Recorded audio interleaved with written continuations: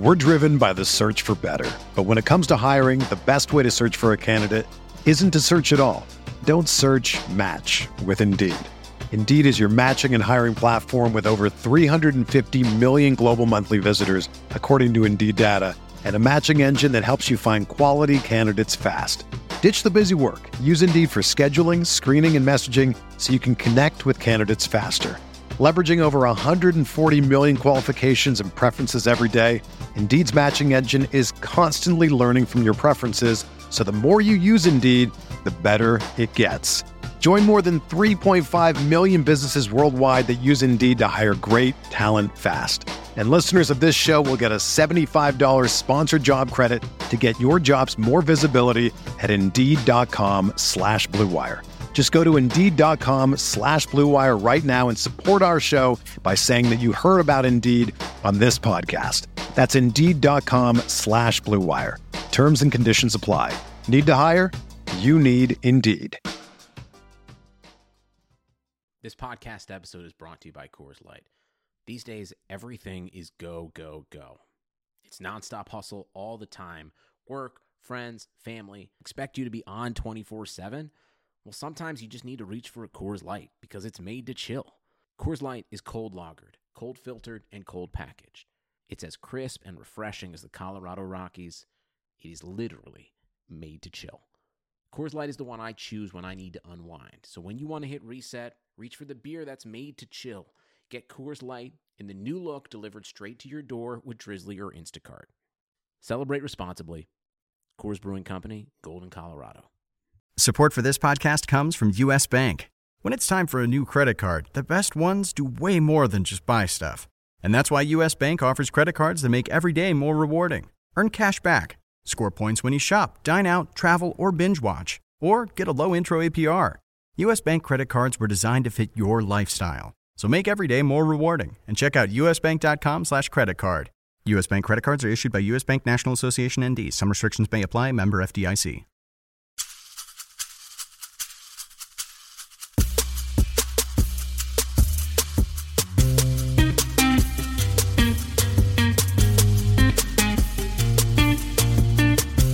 This is the RotoWire Fantasy Football Podcast. Here's your host, John Halpin.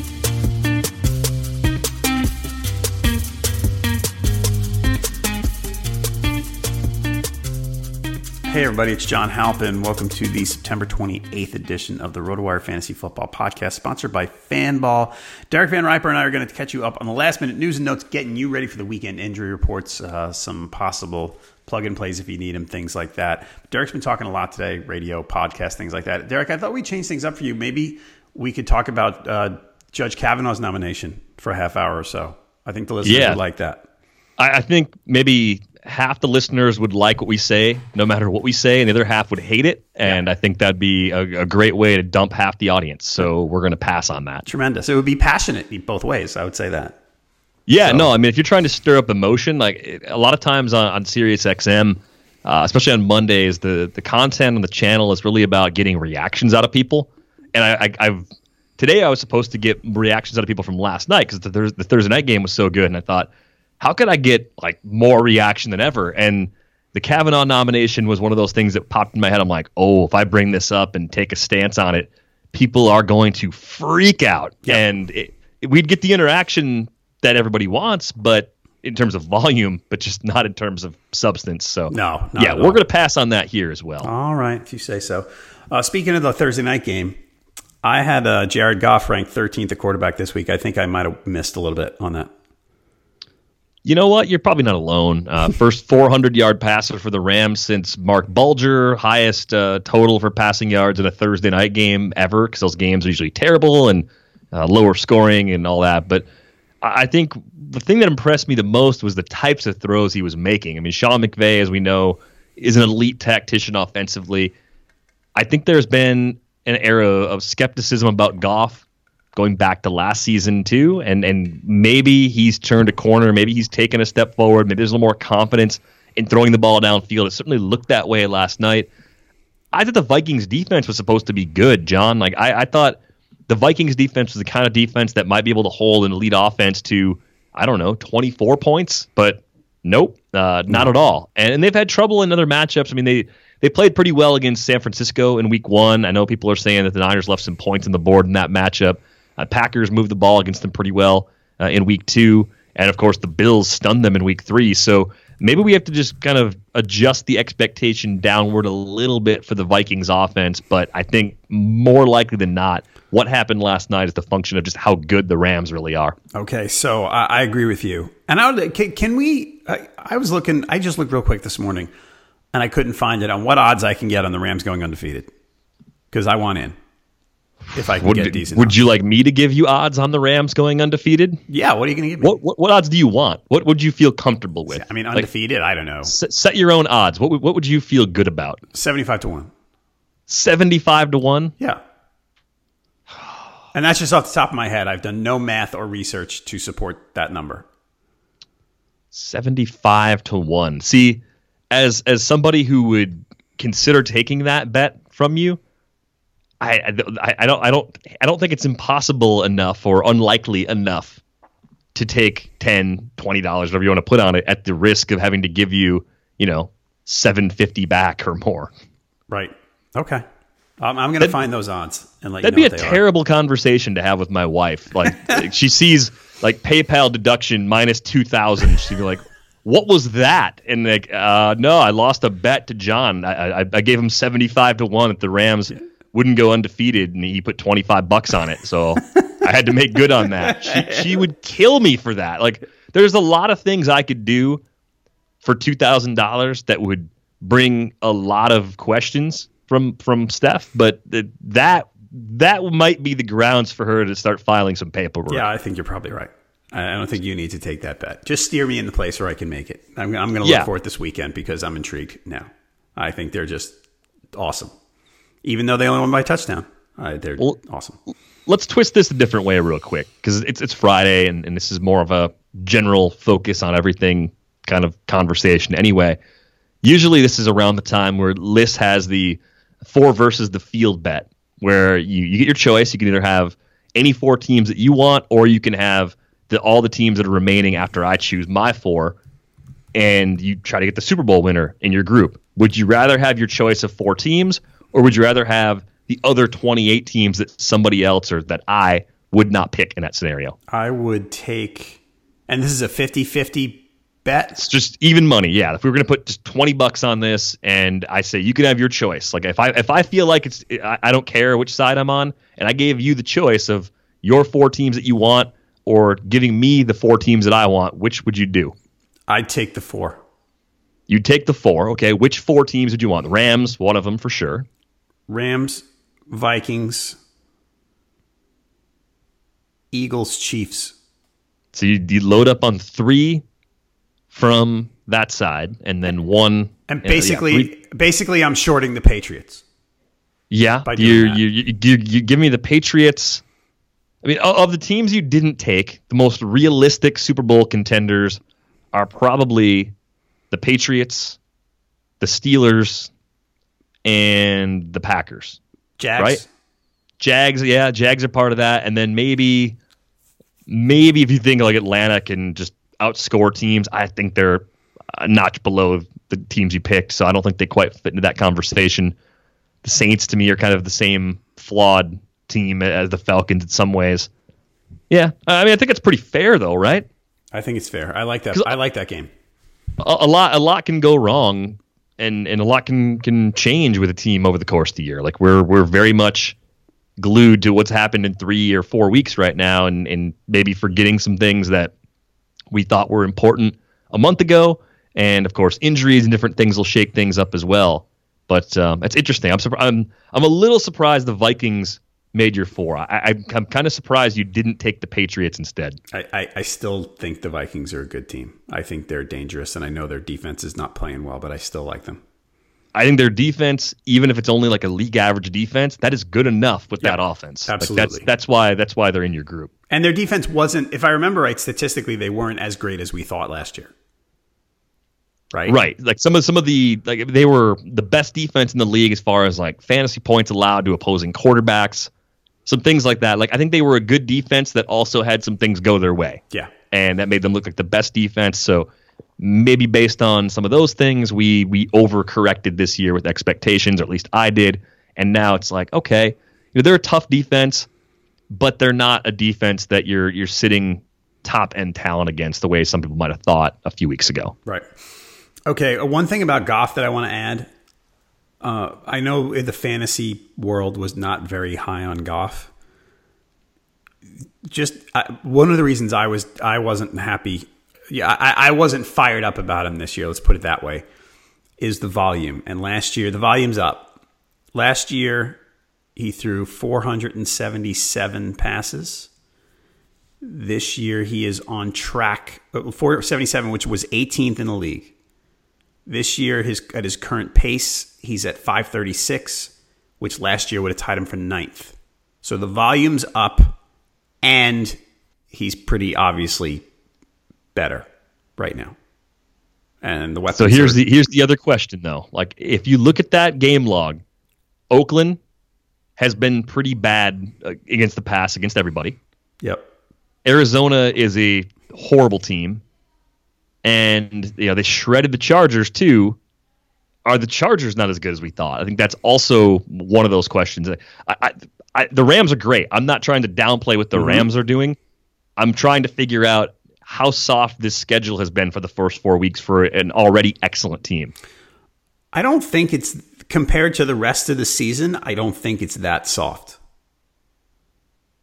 I think there's really not a lot of trouble spots here. They're at Seattle next week, which is not the same as what it has been for the better part of the last decade. Right. At Denver's not as scary as it used to be. At San Francisco, nothing to worry about there. The Packers, oh my, they're going to put 40 on the Packers. Like that's, I'm already bracing myself for that. They get the Saints the week after that. They might score 50 in that game. Yeah. That's indoors. And then they get 2 at home. Seahawks again. Chiefs. Chiefs. Oh, there's the week 11 Rams Chiefs game.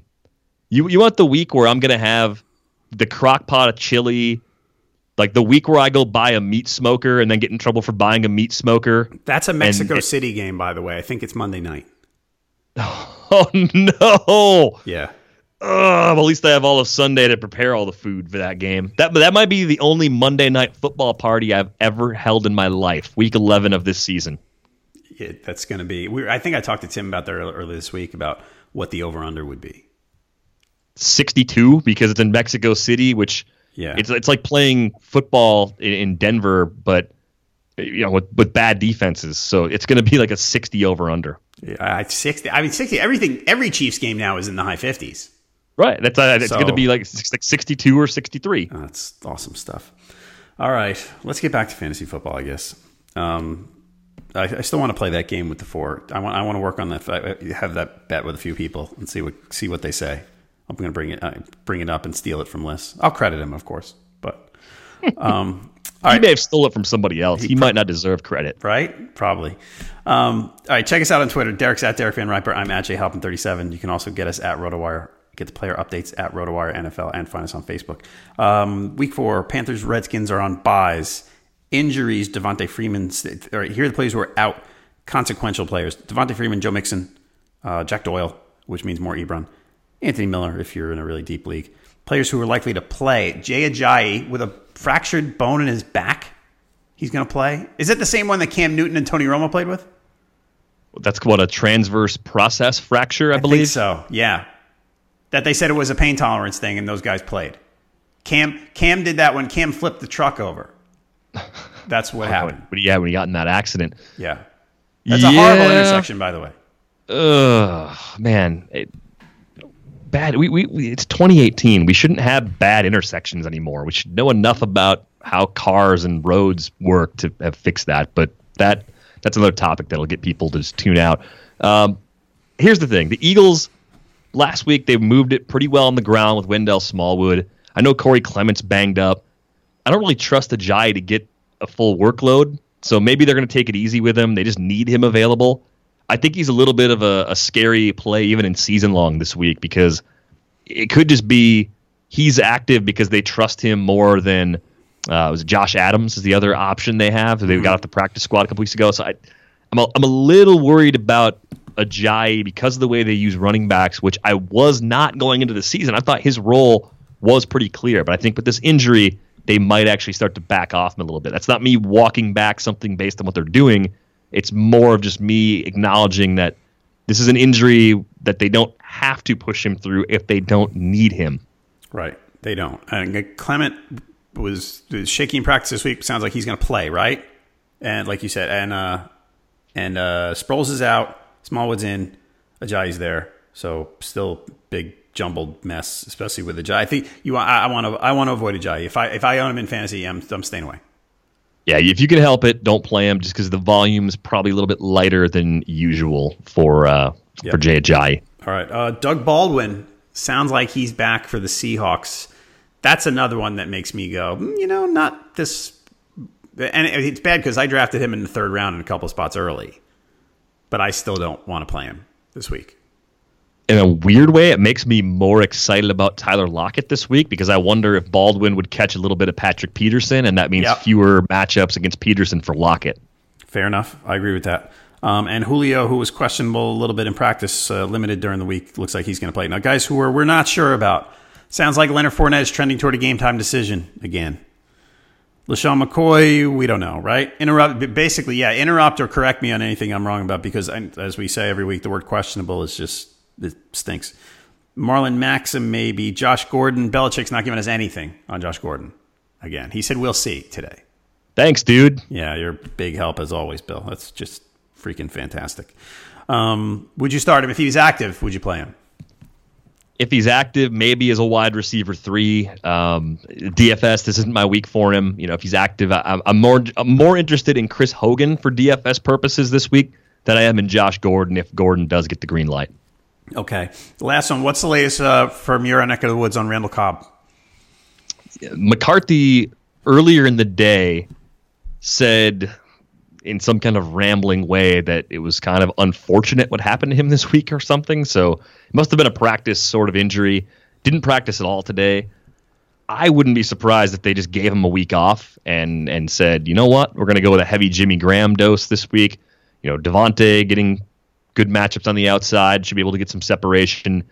We've seen Rodgers hit Geronimo Allison for a few big plays, so I think they can make it work without Randall Cobb anyway. That's what the Vikings said last week about Dalvin Cook.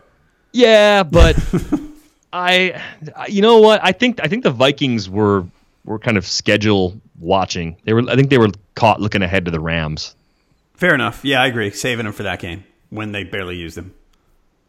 Yeah, I thought that's kind of what I thought was the case. And as we said, Dalvin Cook's had some hamstring problems going back to his time in college. So Cobb looks like a legitimate sort of game time decision. Rodgers still questionable, not a big surprise. No Anthony Miller, which I don't know if you mentioned that before, but he hasn't had the role as expected. But Taylor Gabriel's playing a lot of snaps. Like Scott and I talked about it on the DFS episode. It's weird how much more Taylor Gabriel has been playing already, and now with Miller hurt, I think that makes Taylor Gabriel kind of an interesting, Hail Mary on the waiver wire. Like if you were going to lean on Randall Cobb as a third receiver and you don't really like your depth options this week, because of the way that Bears-Bucks game sets up, Taylor Gabriel might end up being the kind of waiver wire streaming receiver that you could get for free right now who actually ends up putting in a pretty big game against the Bucks. My goodness, Taylor Gabriel. All right, could happen for sure. Golden Tate was a late addition to the injury report. It was limited on Friday. It doesn't sound like much to worry about. You probably want to keep an eye on him, though. One other thing, a guy I just mentioned, I want to go back to, Dalvin Cook.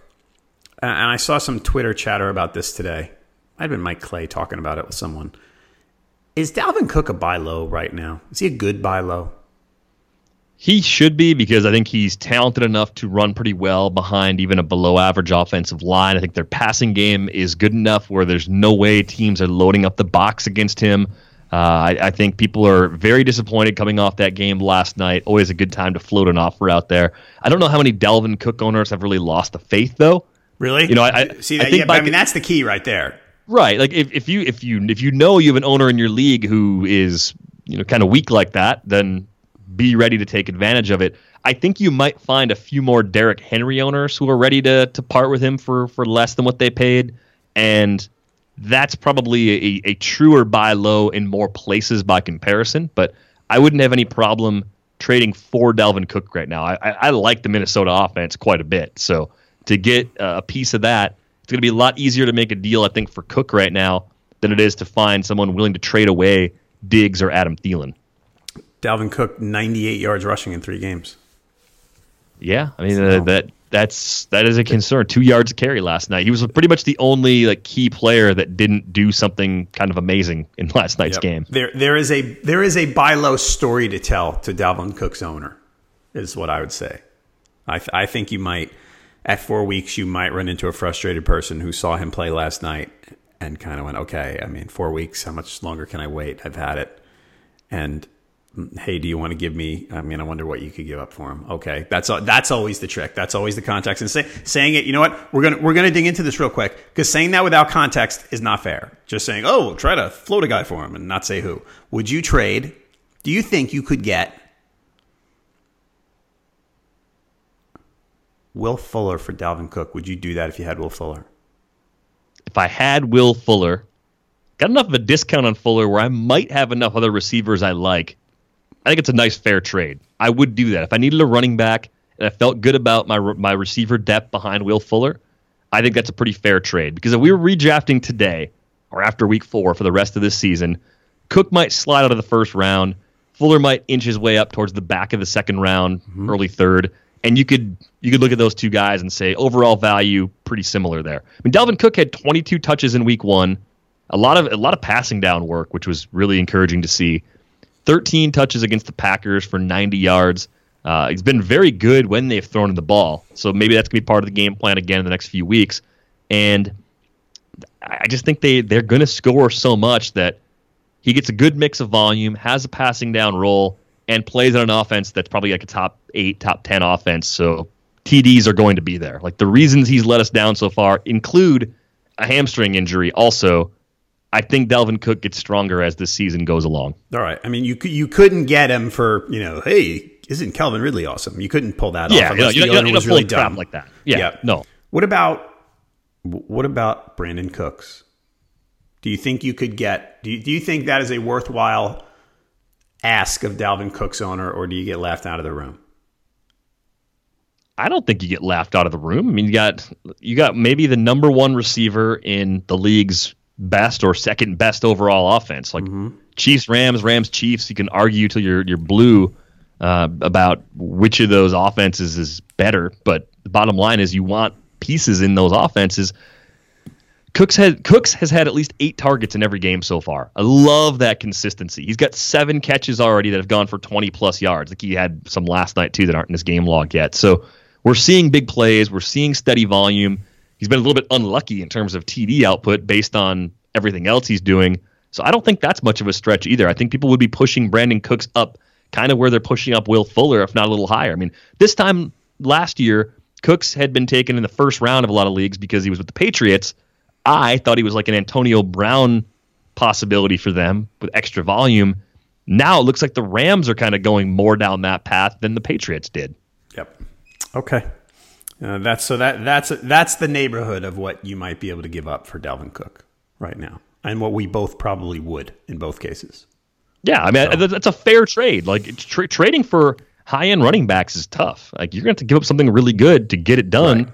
And I just don't think that most Dalvin Cook owners out there are looking at him and saying he's a totally different player. Good news is gets a little extra time to get ready for week 5 as well. A few extra days to get the hamstring right. That they played him on the short week, to me, is a sign that they thought he was at or near 100% again. All right. Streaming defenses, who do you like? The Packers. You've missed the boat on the Packers, folks, if you wanted to stream them against the Vikings, because they're in the 60s in ownership percentage on Yahoo anyway. So forget that. If you want to plug in someone now for the weekend, who's it going to be? If you really don't believe in Deshaun Watson and the Texans' offense, the Colts are playing pretty well defensively. I think that's kind of the underrated defense right now, or potentially underrated defense. They're like the Dolphins, where I'm watching them and I'm saying I still don't know for sure what they are, but they're probably better than I thought. And how much better are they? I think you can get some pressure. You get a guy in Watson that's trying to make big plays. You can get some sacks against him. He could make some mistakes. Colts are at home. So I think if you're looking for that next streaming defense, you didn't pounce on one already, the Colts would be one that might be available a lot of places that could actually surprise you this week. Okay, I like that one. That's an interesting one, and that's an off the beaten path. They're 4% owned on Yahoo right now. The other ones, Saints are a little on the high side. They're 33% owned at the Giants. I think that could be a shootout. There's also potential for sacks and interceptions and things like that for Eli. What about the Raiders at home against Baker? Raiders at home against Baker. No, they have 3 sacks in 3 games. Yep. I should laugh at them again, but I made that joke yesterday, so I'm not going to do it again today. 3 sacks in 3 games, though. I think Baker is the kind of rookie where you don't really think he's going to get rattled going on the road for this start. Like I don't think that. I think you maybe are a little more cautious with him. I think he's going to go in there and kind of torch him. So okay. I'm not playing the Raiders defense. Okay, if you want teams high in sacks, by the way, the Cowboys and Lions playing each other are both very widely available, and they are among the top 6 teams in sacks. They are one of the 6 teams that are double digits in sacks. Cowboys have 11, Lions have 10. So something to think about, because that's where it all starts, right? So I think in that case, Cowboys are at home. Mm-hmm. I like their pass rush more than the Lions' pass rush, and I like that the Lions throw the ball more than the Cowboys. So you're just trying to look for extra opportunities to even get sacks. I mean, I think that's kind of the differentiation point for me, is just that the Lions as an offense want to throw it more than the Cowboys want to throw it. So that helps Dallas's front get more sacks. Did you see you should find the radio interview from, I think, today, where Jerry Jones said he doesn't see why the Cowboys can't produce as much offense as the Rams. You should definitely check that out. I am amazed every day at how out of touch so many people are with reality. Yeah, it's awesome. And when Jerry Jones says something like that, at least I'm not frightened by it. Yeah. The way other people scare me every day. But wow, like what? How does he do a lot of drugs? Like how does he even think that's possible? Well, part of it was about, elite running backs is one part, right? They had a quarterback, that they were drafted the same year, and boy, we were even more impressed with Dak a couple of years ago than, when Goff came. Here's the quotes. When Goff came in, they brought him along at a little slower pace than Dak. But I know that we've been just as proud as Dak as those Ram fans are of their quarterback. We've had the feeling just like they have. Let's see. What else? Did he mention Tavon Austin? Yes. Oh yeah. Oh yeah. Like that. That's it. The Rams gave up their best piece. They let him go. Like that's wow. Yes. You say, well, we might not have the established receiver that they have. Well, last year they had Austin, and we got Austin this year. They made the trade with us. We got it. So when I look at what we might be able to do, and I put my finger on personnel and then move up with what we know we want to do with our personnel, I don't think it's a reach to think that maybe we can approach that kind of productivity. Drawing the Tavon Austin parallel. Is Jerry Jones just Mr. Burns incarnated? Like, who's a better villain, Jerry Jones or Mr. Burns? Ooh, they're both good. They're different, but they're good. They're both good villains. I got to think about that. They'd be friends for sure. Like as much as any people like those two guys can be friends with anybody, those guys would be friends. Yes, I think you're probably right. That's great stuff. Jerry wouldn't care about the 3-eyed fish swimming down the river, right? Not a bit. That would not bother him at all. No, I don't think it would. All right, folks, let's talk about the new daily fantasy site, Fanball, for a second. The number one issue I hear from people who try DFS is that it's almost impossible to win for the casual player. Too many sharks with 150 lineups, and you basically have no shot if you want to play a lineup or two for fun. That's where Fanball comes in. If the name rings a bell, it's the same folks behind the season-long site from back in the day. Paul Charchian, who also happens to be the president of the Fantasy Sports Trade Association, has brought back the Fanball name, but this time as a DFS site, and he's looking to level the playing field by enforcing low entry limits. Check it out in the lobby right now. The most lineups anyone can have in a contest is 10, and that is a huge difference. Plus, they have snake drafts, which are a lot of fun, and I'm told auctions are coming very soon as well. Head over to fanball.com/RotoWire, sign up, and make a deposit of at least $10. We will give you a 6-month membership to RotoWire. Again, that's fanball.com/RotoWire. All right, plug and plays. Guy I mentioned, not Tavon Austin. I'm not going to mention Tavon Austin. I actually thought about including him in this, but I'm not going to. Eli Manning, 29% against the Saints, the way the Saints have been playing. If you need a quarterback, if you're Camless this week, or Alex Smithless, as the case may be. Yeah, I'm trying to think what other scenarios would be there in season long where I would be turning to Eli. Like, what other realistic matchups do I not feel all that good about? I mean, I like Andy Dalton going up against the Falcons, so if you did the cheap thing and had Dalton and Eli, you'd probably play Dalton this week. Rivers and the Chargers are going to put up a lot of points, even though they're big favorites. I'd play Rivers over him. Stafford going up against Dallas, maybe that's an interesting one. Stafford or Eli, if you were choosing between those two this week, who would you play? I would pick, I'm just going to check my rankings so I don't forget. I have Eli 16th, Stafford 10th. So there you go. I don't have a lot of Eli faith. I know that one could be wrong, but I don't have a lot of Eli faith.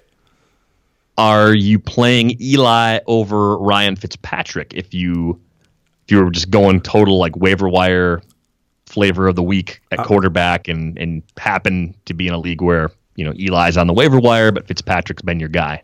I almost flip a coin on that one, but I think I play Eli. Okay, because I think Fitz is in an awful spot. Yeah, it's the Bears are going to bring a lot of pressure, and I just don't know if they're going to handle that all that well. And then there's always if Fitzpatrick's horrible enough for a half, does Jameis get some chances? I don't think they're going to pull the plug mid-game, but they could. Okay, one more. Andrew Luck, who's throwing it like 6 yards downfield max at a time, or Eli? I'm playing Eli. Okay, so yeah, middle of the pack. I wonder if the listeners out there, if your choice was Eli or Baker Mayfield this week, like someone tweeted at us during the XM show, they said they were going up against somebody who sat Jared Goff this week to play Baker Mayfield. Like, I mean, of all the different things that could have happened to you last night, like most likely you had someone going and someone you're playing against might have had someone going and it kind of washes out because everybody had good games for the most part. Or you're mad that Dalvin Cook didn't play well. But seeing somebody not play Jared Goff, that has to make you just feel like you're very lucky. Like, oh, wow, I really dodged a loss this week because Goff put up like 40-plus points in pretty much every format. I actually scrolled through my Twitter mentions late in the game to see if I told anyone to bench Goff. And I didn't. I told one guy to play Goff. In a close call, I told him to play God because I felt I'm going. I think I told one of the people who gets me every week. I had this feeling that I told someone to sit Goff, and I started feeling guilty. So I looked for it, and I didn't. I told him to play. I said, it's really close, but you should play him. I think somebody asked me like in the evening, like an hour before kickoff, and I didn't see it about Goff, and I can't remember who the alternative was, but I'm almost glad the timing worked out in a way where I couldn't screw that up for them. Yeah. Anybody else? So what about, we've talked a lot about how the Chiefs just play shootouts and the over-unders are really high. What about Case Keenum? 26% owned. Can't be in a better spot, right? Yep, that's nice. He gets him at home, too. That's a bad defense. He's got good, healthy receivers right now. Absolutely. I like Case Keenum quite a bit. Jeff's got him ahead of Carson Wentz in the value meter, which I actually agree with. I think that makes a lot of sense. Tannehill playing well, not a guy I'd play over Case Keenum either. Keenum's probably, not far behind like a Dalton.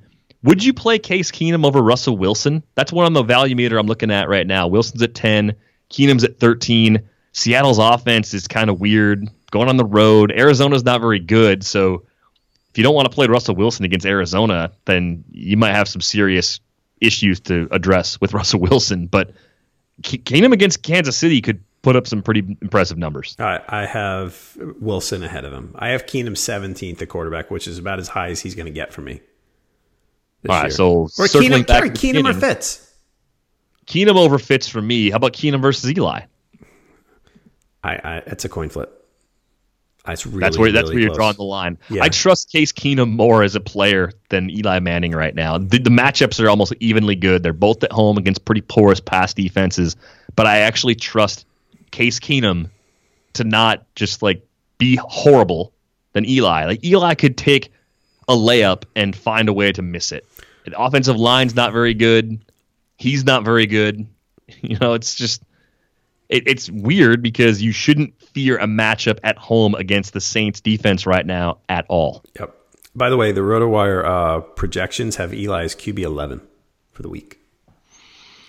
Yeah, I mean that says a lot about how bad the Saints pass defense has been. That's List pumping up Eli right there. and the formulas, which are even more heartless than Liss. I was going to say Liss. Actually, if there's players that Liss is not going to pump up, it's Eli Manning, as much as he likes the Giants. Speaking of bad defenses, what about Flacco? Flacco's 24% owned. He's playing against the Steelers. They stink. They're terrible. They've been falling into some shootouts. I don't have any issue with Flacco. I think the Flacco Eli Keenum blob is, two are going to be great. One's going to disappoint you, and I can't tell you which one I think is most likely to disappoint. I think it's Eli, but man, those guys are all in good spots this week. Yep. Other ones, Tannehill 22% I don't like. I'm going to bring up Josh Allen again for the Blake Bortles Jr. running ability in case you're really, those other guys aren't available and you're really desperate. I wouldn't hate.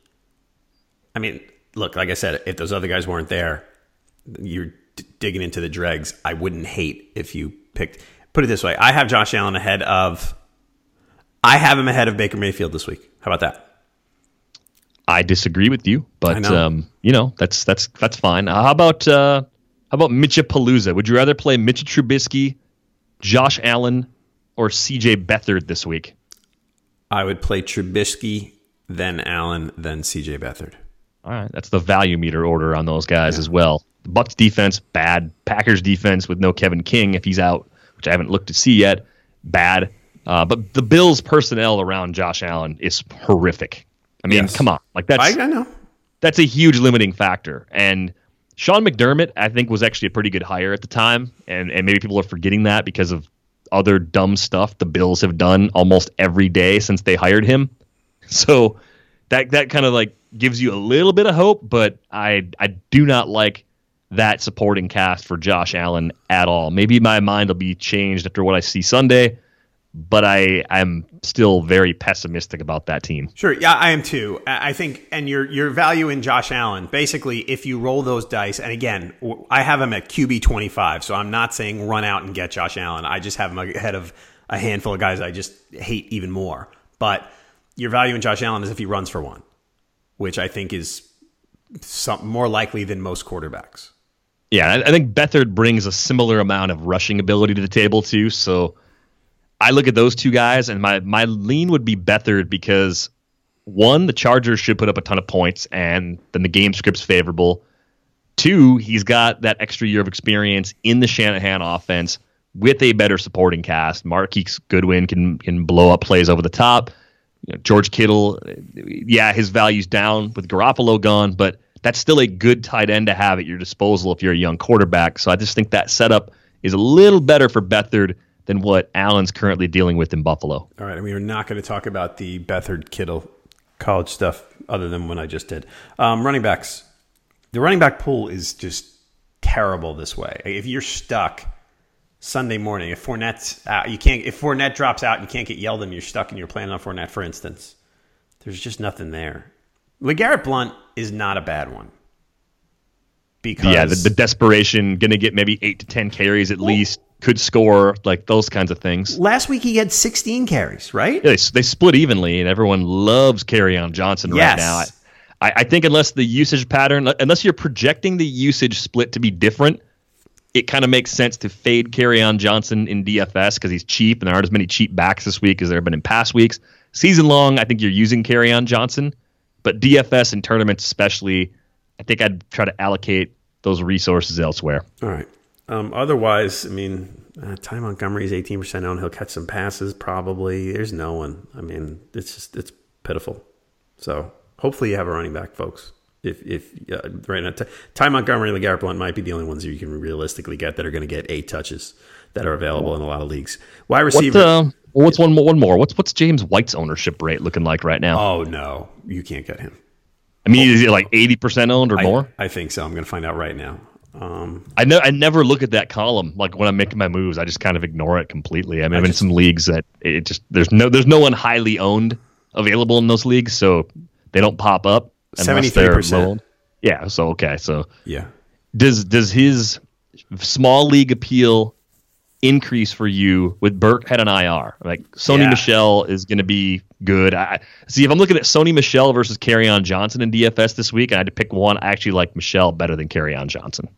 I think I probably agree with you because of the touchdown potential. But Michel, right? White's path to really nice value is very easy to see.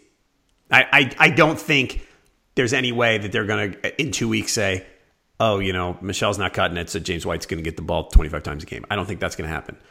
But if Michel doesn't start playing well, and even if he does, I think White is just going to get the ball. I think White's floor of touches has gone up. I think you're going to see him getting the ball 12 times a game somehow now, and I think that's really cool because he's going to produce on a team with what should resume being a good offense. He's going to catch the ball 5 times or so, and I think he's going to get enough work out of the backfield that he's going to score some touchdowns. Do you feel like the panic about the Patriots offense is deserved, or do you think it's really just a back-to-back scenario where the Jags defense, played really well early in that game, and then Patriots moved the ball against them in the second half to make it a little more interesting. Last week on Sunday night, they just didn't have the ball. The Lions just owned them in time of possession, and that really just cut down on their chances to do damage. Like I think they kind of got bad in week 3, and they faced one of the league's best defenses on the road in week 2. Like that can happen. That can happen to anybody. You can have a tough matchup and a bad luck sort of week back to back. That's not really that unusual. I agree, and this is a team that's getting Josh Gordon soon and Julian Edelman next week, so I think they're fine. The thing is, as an offense, very soon, as long as nothing goofy goes on with Josh Gordon, which it might, they're not going to be able to just bracket Gronk anymore, and that's going to change a lot of things for them. So no, I'm not panicking. And with the Patriots, yeah, I'm absolutely at the point where sometimes I throw logic out the window a little with them and say, you know what, I'm not believing that this offense is in big trouble until I really see it for a while. I've been down this road before. It takes more than 2 duds for me to start questioning the Patriots. For some people, though, I think it's almost because so many people want it to happen. Right. Like, if you're not a Patriots fan, you want nothing more than rapid implosion. You want Tom Brady meltdowns. You want Gronk on Instagram, like partying too much. Like, you want all of that stuff to happen if you're not a fan of this team. But just because you want that to happen doesn't mean it's going to happen. It probably won't, because they're the Patriots. Belichick is one of the best coaches of all time. He's going to find a way to make it work. And those personnel changes that you mentioned. Edelman coming back next week. Gordon maybe being out there this week or in the near future completely changes the way teams are going to defend the pass against the Patriots. Yep, absolutely. Wide receiver. I don't know if we talked about this yesterday. Are you buying the Josh Rosen, Christian Kirk thing? A little bit. Matt, I caught him in a deep league. It was an NFFC style league, but with Kirk, I want to be careful about using him in season long, because this is still an offense that hasn't figured out that if they're going to have any chance of winning some games, David Johnson must touch the ball 25 times. Like, that's so obvious. Like, I don't understand how you could fail at that as an NFL offensive coordinator. Like, as anyone who's ever watched football before, like, if you put anyone in that role, David Johnson would get 25 touches. I don't know why they can't do it. I know. I agree. I mean, they need to scheme him to get the ball, because he's too good. I don't understand it either. Willie Snead's another one that jumped out to me. I don't love him, but if I was in a pinch, I think I might go to Willie. His numbers have actually, especially for PPR the last few weeks, Willie Snead, game log real quick, he's got 12 catches already. If you're in a pinch, we talked about, I don't know if it was you and I talking about Cole Beasley, but similar. That this probably, if you need a guy, if someone's out, like if Golden Tate's a late scratch, you go, all right, Willie Snead will catch 4 passes for 40 yards. I mean, if I gotta, I'll give it a try. And Pittsburgh's defense is bad, like we said, so maybe he gets a touchdown. I mean, it's in play, is what I'm trying to say. Yeah, I like him as kind of like a GPP dart as well. I mean, he could score from distance, a little more of a slot receiver, but 6, 8, and 5 for the targets. Last week was the season low 5. With this game projected to be such a high-scoring game, I think you could see him getting back up closer to 7 or 8 targets this week. If he catches 5 of them, gets you 60 yards, finds the end zone, he absolutely makes value at a low DFS price, and it picks up and plays pretty nicely in like a 12 or a 14-team league where you're starting 3 receivers. Yep. Okay. Tight ends, anybody jump out at you that's very low owned? Tight end is a nightmare right now. Yep. Ebron ownership probably jumped a lot when Doyle was out last week. Mm-hmm. Eifert, I think, might still be a little bit low owned, right? So I like his setup. I mean that's it's not as low as you. Hold on, 40% only. Oh no, it's over. 60, over 40, 63. Wow. All right, tight end's bad. So anything that looks good gets a look. What's Hooper at right now? Like 30? I think Hooper's in play for you. Hang on, Hooper's 36. Yeah, you'll feel okay about playing Austin Hooper in this matchup. Would you rather play Austin Hooper against the Bengals or Rhett Ellison against the Saints? I would play Austin Hooper. Rhett Ellison's still a blocker. I don't care if he caught 3 passes last week. Yeah, I want people to realize, like, Evan Ingram's not really a tight end. So if Rhett Ellison's on the field in his place, he's not going to do all the same things that Evan Ingram can do. Totally true. I still don't want to give up. And look, I almost wish I had this guy in deeper leagues. Because I would feel better about holding on to him because you can't in a shallow league. Ricky Seals-Jones. I can't understand how this guy who's only there to catch passes, he's not there to be Rhett Ellison, for instance. You know, he's one of the ex-basketball player tight ends. We've talked about this. And they're not throwing, he's on the field constantly and they're not throwing him the ball. I mean, the first 2 weeks he got 6 targets each. Maybe Rosen, maybe things will be different. You know, this is kind of a narrative of the rookie quarterback depending on his tight end. Maybe I just made it up. I don't know. But I feel, I look at this guy and go, there's reason to, there's something there. There has to be. It makes no sense to me that there's not something there right now with the amount of playing time he gets and the skill set he has. Yeah, no, I'm with you. I think Ricky Seals-Jones in those deeper leagues, maybe where you're starting 2 tight ends, if he gets cut, he'd be someone you scoop up. 14-team leagues, 1 tight end might get cut in a place like that.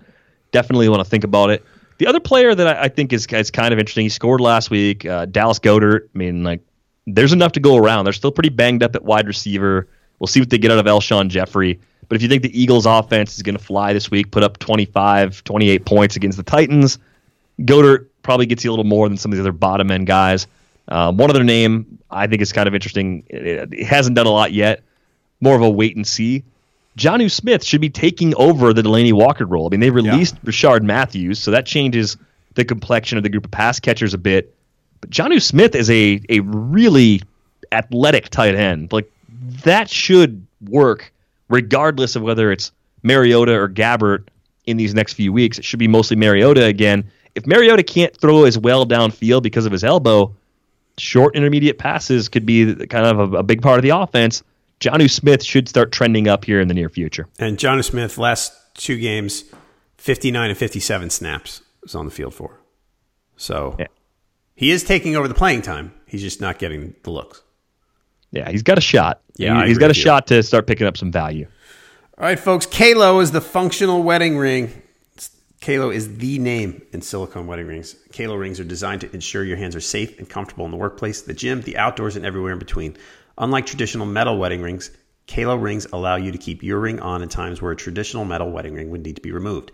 Kalo rings allow people to live their life safely and comfortably while still representing their commitment to their spouse and family. And Kalo has created a special code for our listeners. Use code ROTOWIRE at checkout to get 20% off your order. Kalo is the choice of firefighters, military, law enforcement, carpenters, electricians, and mechanics for everyday wear.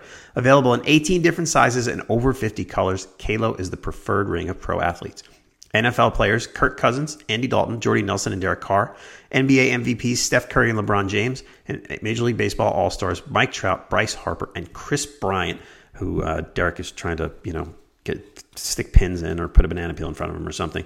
All trust Kalo on and off the field. So visit Kalo.com and don't forget to use code ROTOWIRE at checkout for 20% off your order. Again, that's Kalo.com, Kalo, Kalo.com.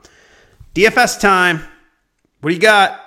I'm looking at the value meter. Let's just start with the value meter because I love that one. It's really helpful. It's nice. Here. It's a nice tool. I love it. Oh, no, I just got off the page. No, don't go anywhere. All right, so let's go FanDuel first. And we talked last week about how the salary differences between FanDuel and DraftKings is that the value meter is going to be chalky at the top. So you've got top values. Deshaun Watson is top of the list at quarterback at FanDuel. So they like him. The value meter likes him against the Colts. That's 7,600 on FanDuel. Yeah, so dollar per point, I think that does make a lot of sense. I kind of used the same approach and came to the same conclusion. You could probably play him in cash games. I like him more in tournaments, and I think the number one GPP stack for me this week, with so much of the attention going to Saints-Giants and Bengals-Falcons, I think Deshaun Watson paired with DeAndre Hopkins is my number one QB wide receiver combination for DFS this week. Okay. So you're off the Will Fuller because you think Hopkins is the bloom is off the rose on Hopkins for people, and they're the recency bias is stay away, something's wrong.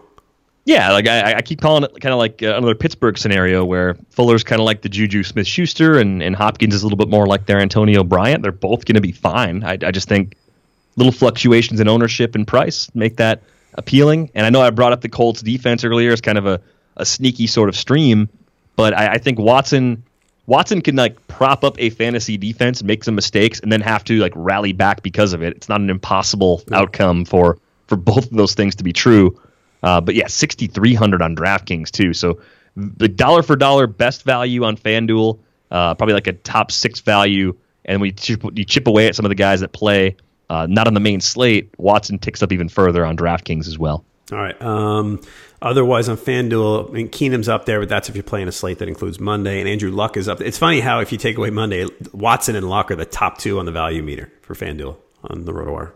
Do you trust Luck outside of cash games when he's not taking as many shots downfield? Like I trust him to move the ball and not make a lot of mistakes and everything, but he's just feeling more like a safe play than a high ceiling play right now. And I don't even know that. I don't even know that I call him safe. Is he safe? Seems pretty safe. I don't know. I mean, I'm just looking at the stat. I mean, the last 2 weeks, yeah, he was on the road. The last 2 weeks, he was under 200 yards, but he's got 5 touchdowns already. I don't know. I'm not. And he's not running as much as he used to. So, I don't know. Running back, we've got... No, I'm on the wrong thing. Back to the FanDuel value meter. Oh, yeah, Kamara. Gio makes sense. He's 6,400 compared to Kamara's 9,100, and Gio's in a good matchup at Atlanta with some injuries on their defense. Gio's an obvious cash game pick. He's definitely a cash game play in tournaments. I think you can do it. You just have to make sure you get some separation from the pack with a few other unique twists. Maybe it's your third receiver or something. You go a little off the board to a lower volume, high risk, high reward piece. That's kind of the key to balancing out a Gio Bernard lineup. There aren't as many smart, obvious bargains this week, so he jumps off the page. Atlanta's giving up more than 5 yards per carry on the ground. They've got a ton of injuries on that side of the ball. Close game, high over-under. Everything you're looking for, Gio Bernard absolutely should be in lineups. David Johnson comes out on DraftKings as the best value at running back. Do you trust the Cardinals with a Josh Rosen game plan to commit to 20 to 25 touches for David Johnson? Because I actually kind of do. I don't. This is the last straw. This is it. Like this is. I mean, trust is a tough word. I Where guess are you seeing? I'm looking at the DraftKings value meter. I don't see David Johnson here. I see him at about. Yeah, I'm looking at it. I'm sorting it differently than you are. Well, I've got a slightly different sheet going, but it's also possible that the projections I pulled earlier in the week have been modified because of Arizona's stupidity. It's trust is the wrong word, but I'm willing to guess that they wise up here because if they don't get it after 4 games, they're just not going to get it at all. You have a rookie quarterback out there. Like even the silliest NFL coaches should know if you have a young quarterback, a rookie quarterback making his first start, you want to take as much pressure off him as possible. David Johnson is the best way to do that. You can hand the ball off to him a lot. You can throw some screens to him. Do that. Like they have to do that here, right? I think. But trust in a cash game? No way. No way. You don't trust him in cash. Okay, I definitely like him in GPPs, but I wasn't really afraid of him in cash games either. Nah, I don't trust them one bit because I don't know what they're going to do with him. Man, that price is low. 6,600 on DraftKings. Right. To Alvin Kamara's 9,600. Yeah. Go figure. David Johnson would wind up there. It's weird that David Johnson sort of helps you get Alvin Kamara. Speaking of DraftKings, so Gio is the top value in DraftKings running backs. Kamara, Sony Michel is next. A lot of touchdown projection there. Sony Michel at only 4,500 on DraftKings. So that's a nice. Okay, so tell me why maybe I'm missing something. I know Marshawn Lynch is listed as questionable, but that supposedly was because of a vet day on Wednesday. Jalen Richard, are we back on this now with the pass catching? I can't do that. I mean, he's a game script guy. I don't think it's going to get to that point. So Marshawn Lynch is just one of those players. He never ends up in my DFS lineup. That's got more to do with the volume of lineups I play being pretty low relative to a lot of people. So that's probably. I look at Lynch and Lamar Miller at similar prices every week, and I always go to Miller because I trust Houston's offense a little more than I trust Oakland's offense if I'm going to that level. The other tricky one, you mentioned Sony Michel. You got that and Kerryon Johnson. I said before, if I'm playing one, I'm playing Michel instead of Johnson because of the split that Johnson has with Blunt. Chris Carson going up against the Cardinals. Mm-hmm. They've given up 5 rushing TDs already. The volume overwhelmingly went to Carson instead of Rashad Penny last week. 4,600 on DraftKings, 6,400 on FanDuel. It's kind of in that same price range as Sony Michel and Kerryon Johnson on DraftKings especially. Carson's more expensive on FanDuel. But if you're looking at those guys compared to each other, who do you like the most? Does Carson come out ahead of either of those guys? No, because I wonder if I think the Cardinals play a competitive game in this game, and the game script goes a little differently. Okay, I don't think Carson gets, if he gets more than 20, it's a lot. So. All right, that's reasonable. I keep looking at Carson as a possible blind spot for me, but okay. I'm not using him this week. Full disclosure, he's not in my lineups. Gotcha. All right, so the value meter on FanDuel is no help. The top 3 are Antonio Brown, Odell Beckham, and Michael Thomas. But on DraftKings, you mentioned this before.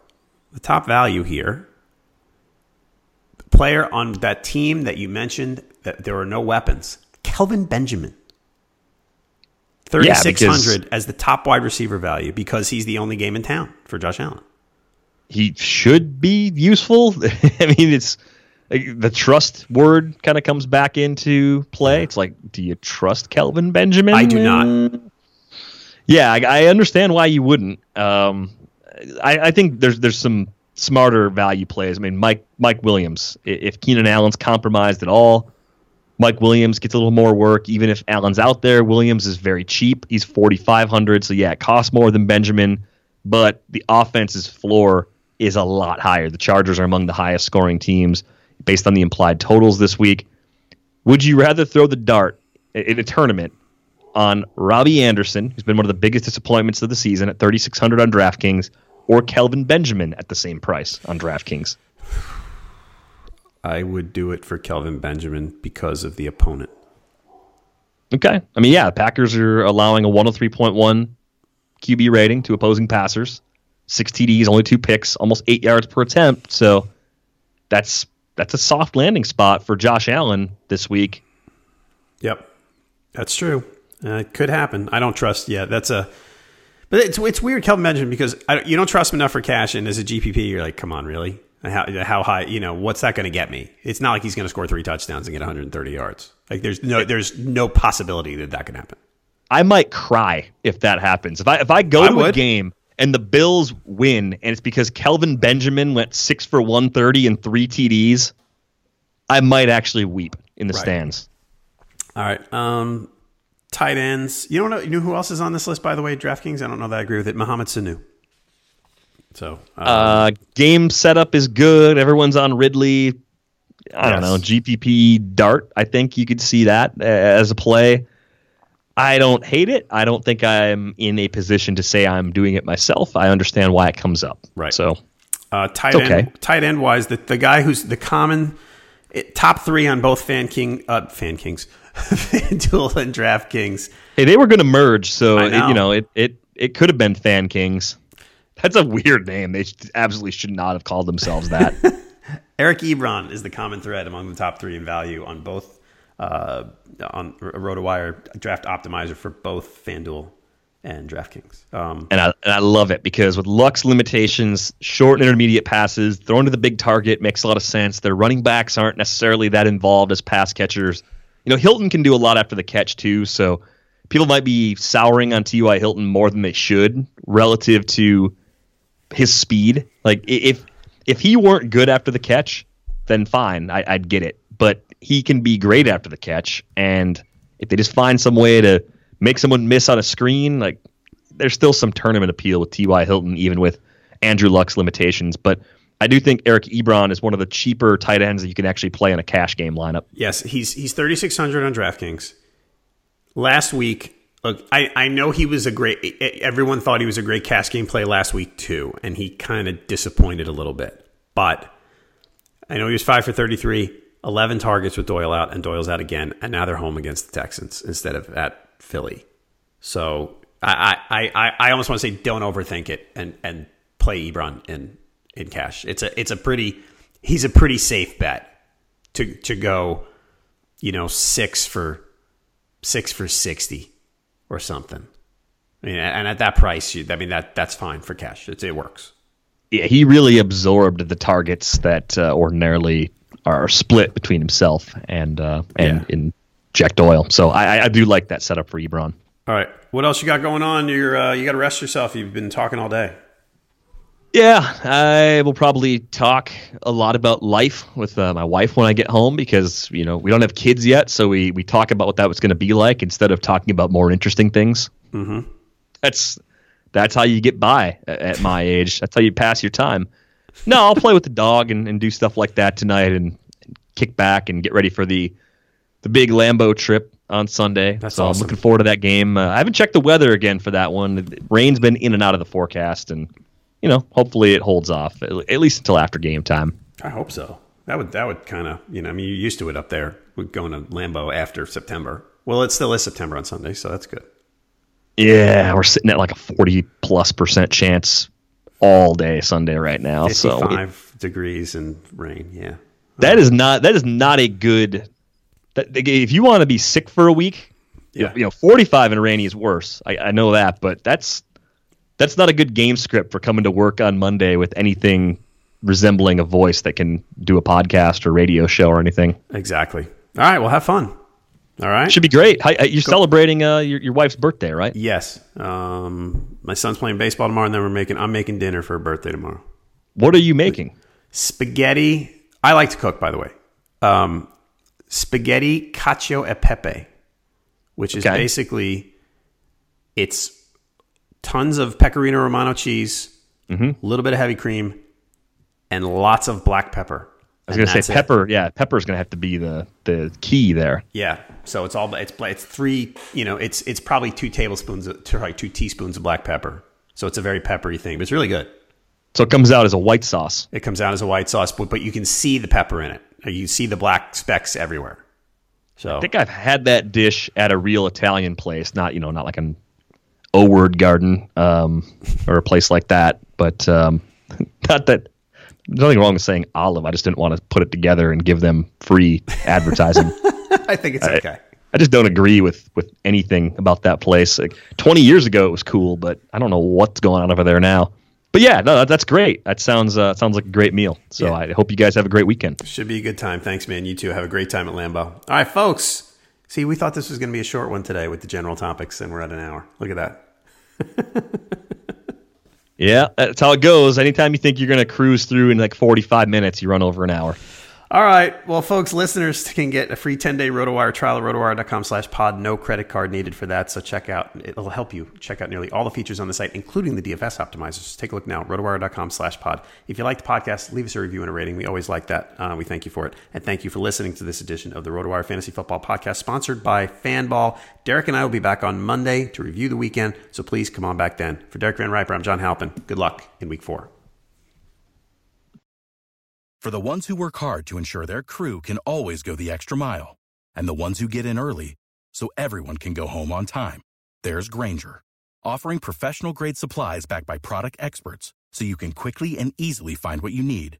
Plus, you can count on access to a committed team ready to go the extra mile for you. Call, click Grainger.com, or just stop by. Grainger, for the ones who get it done.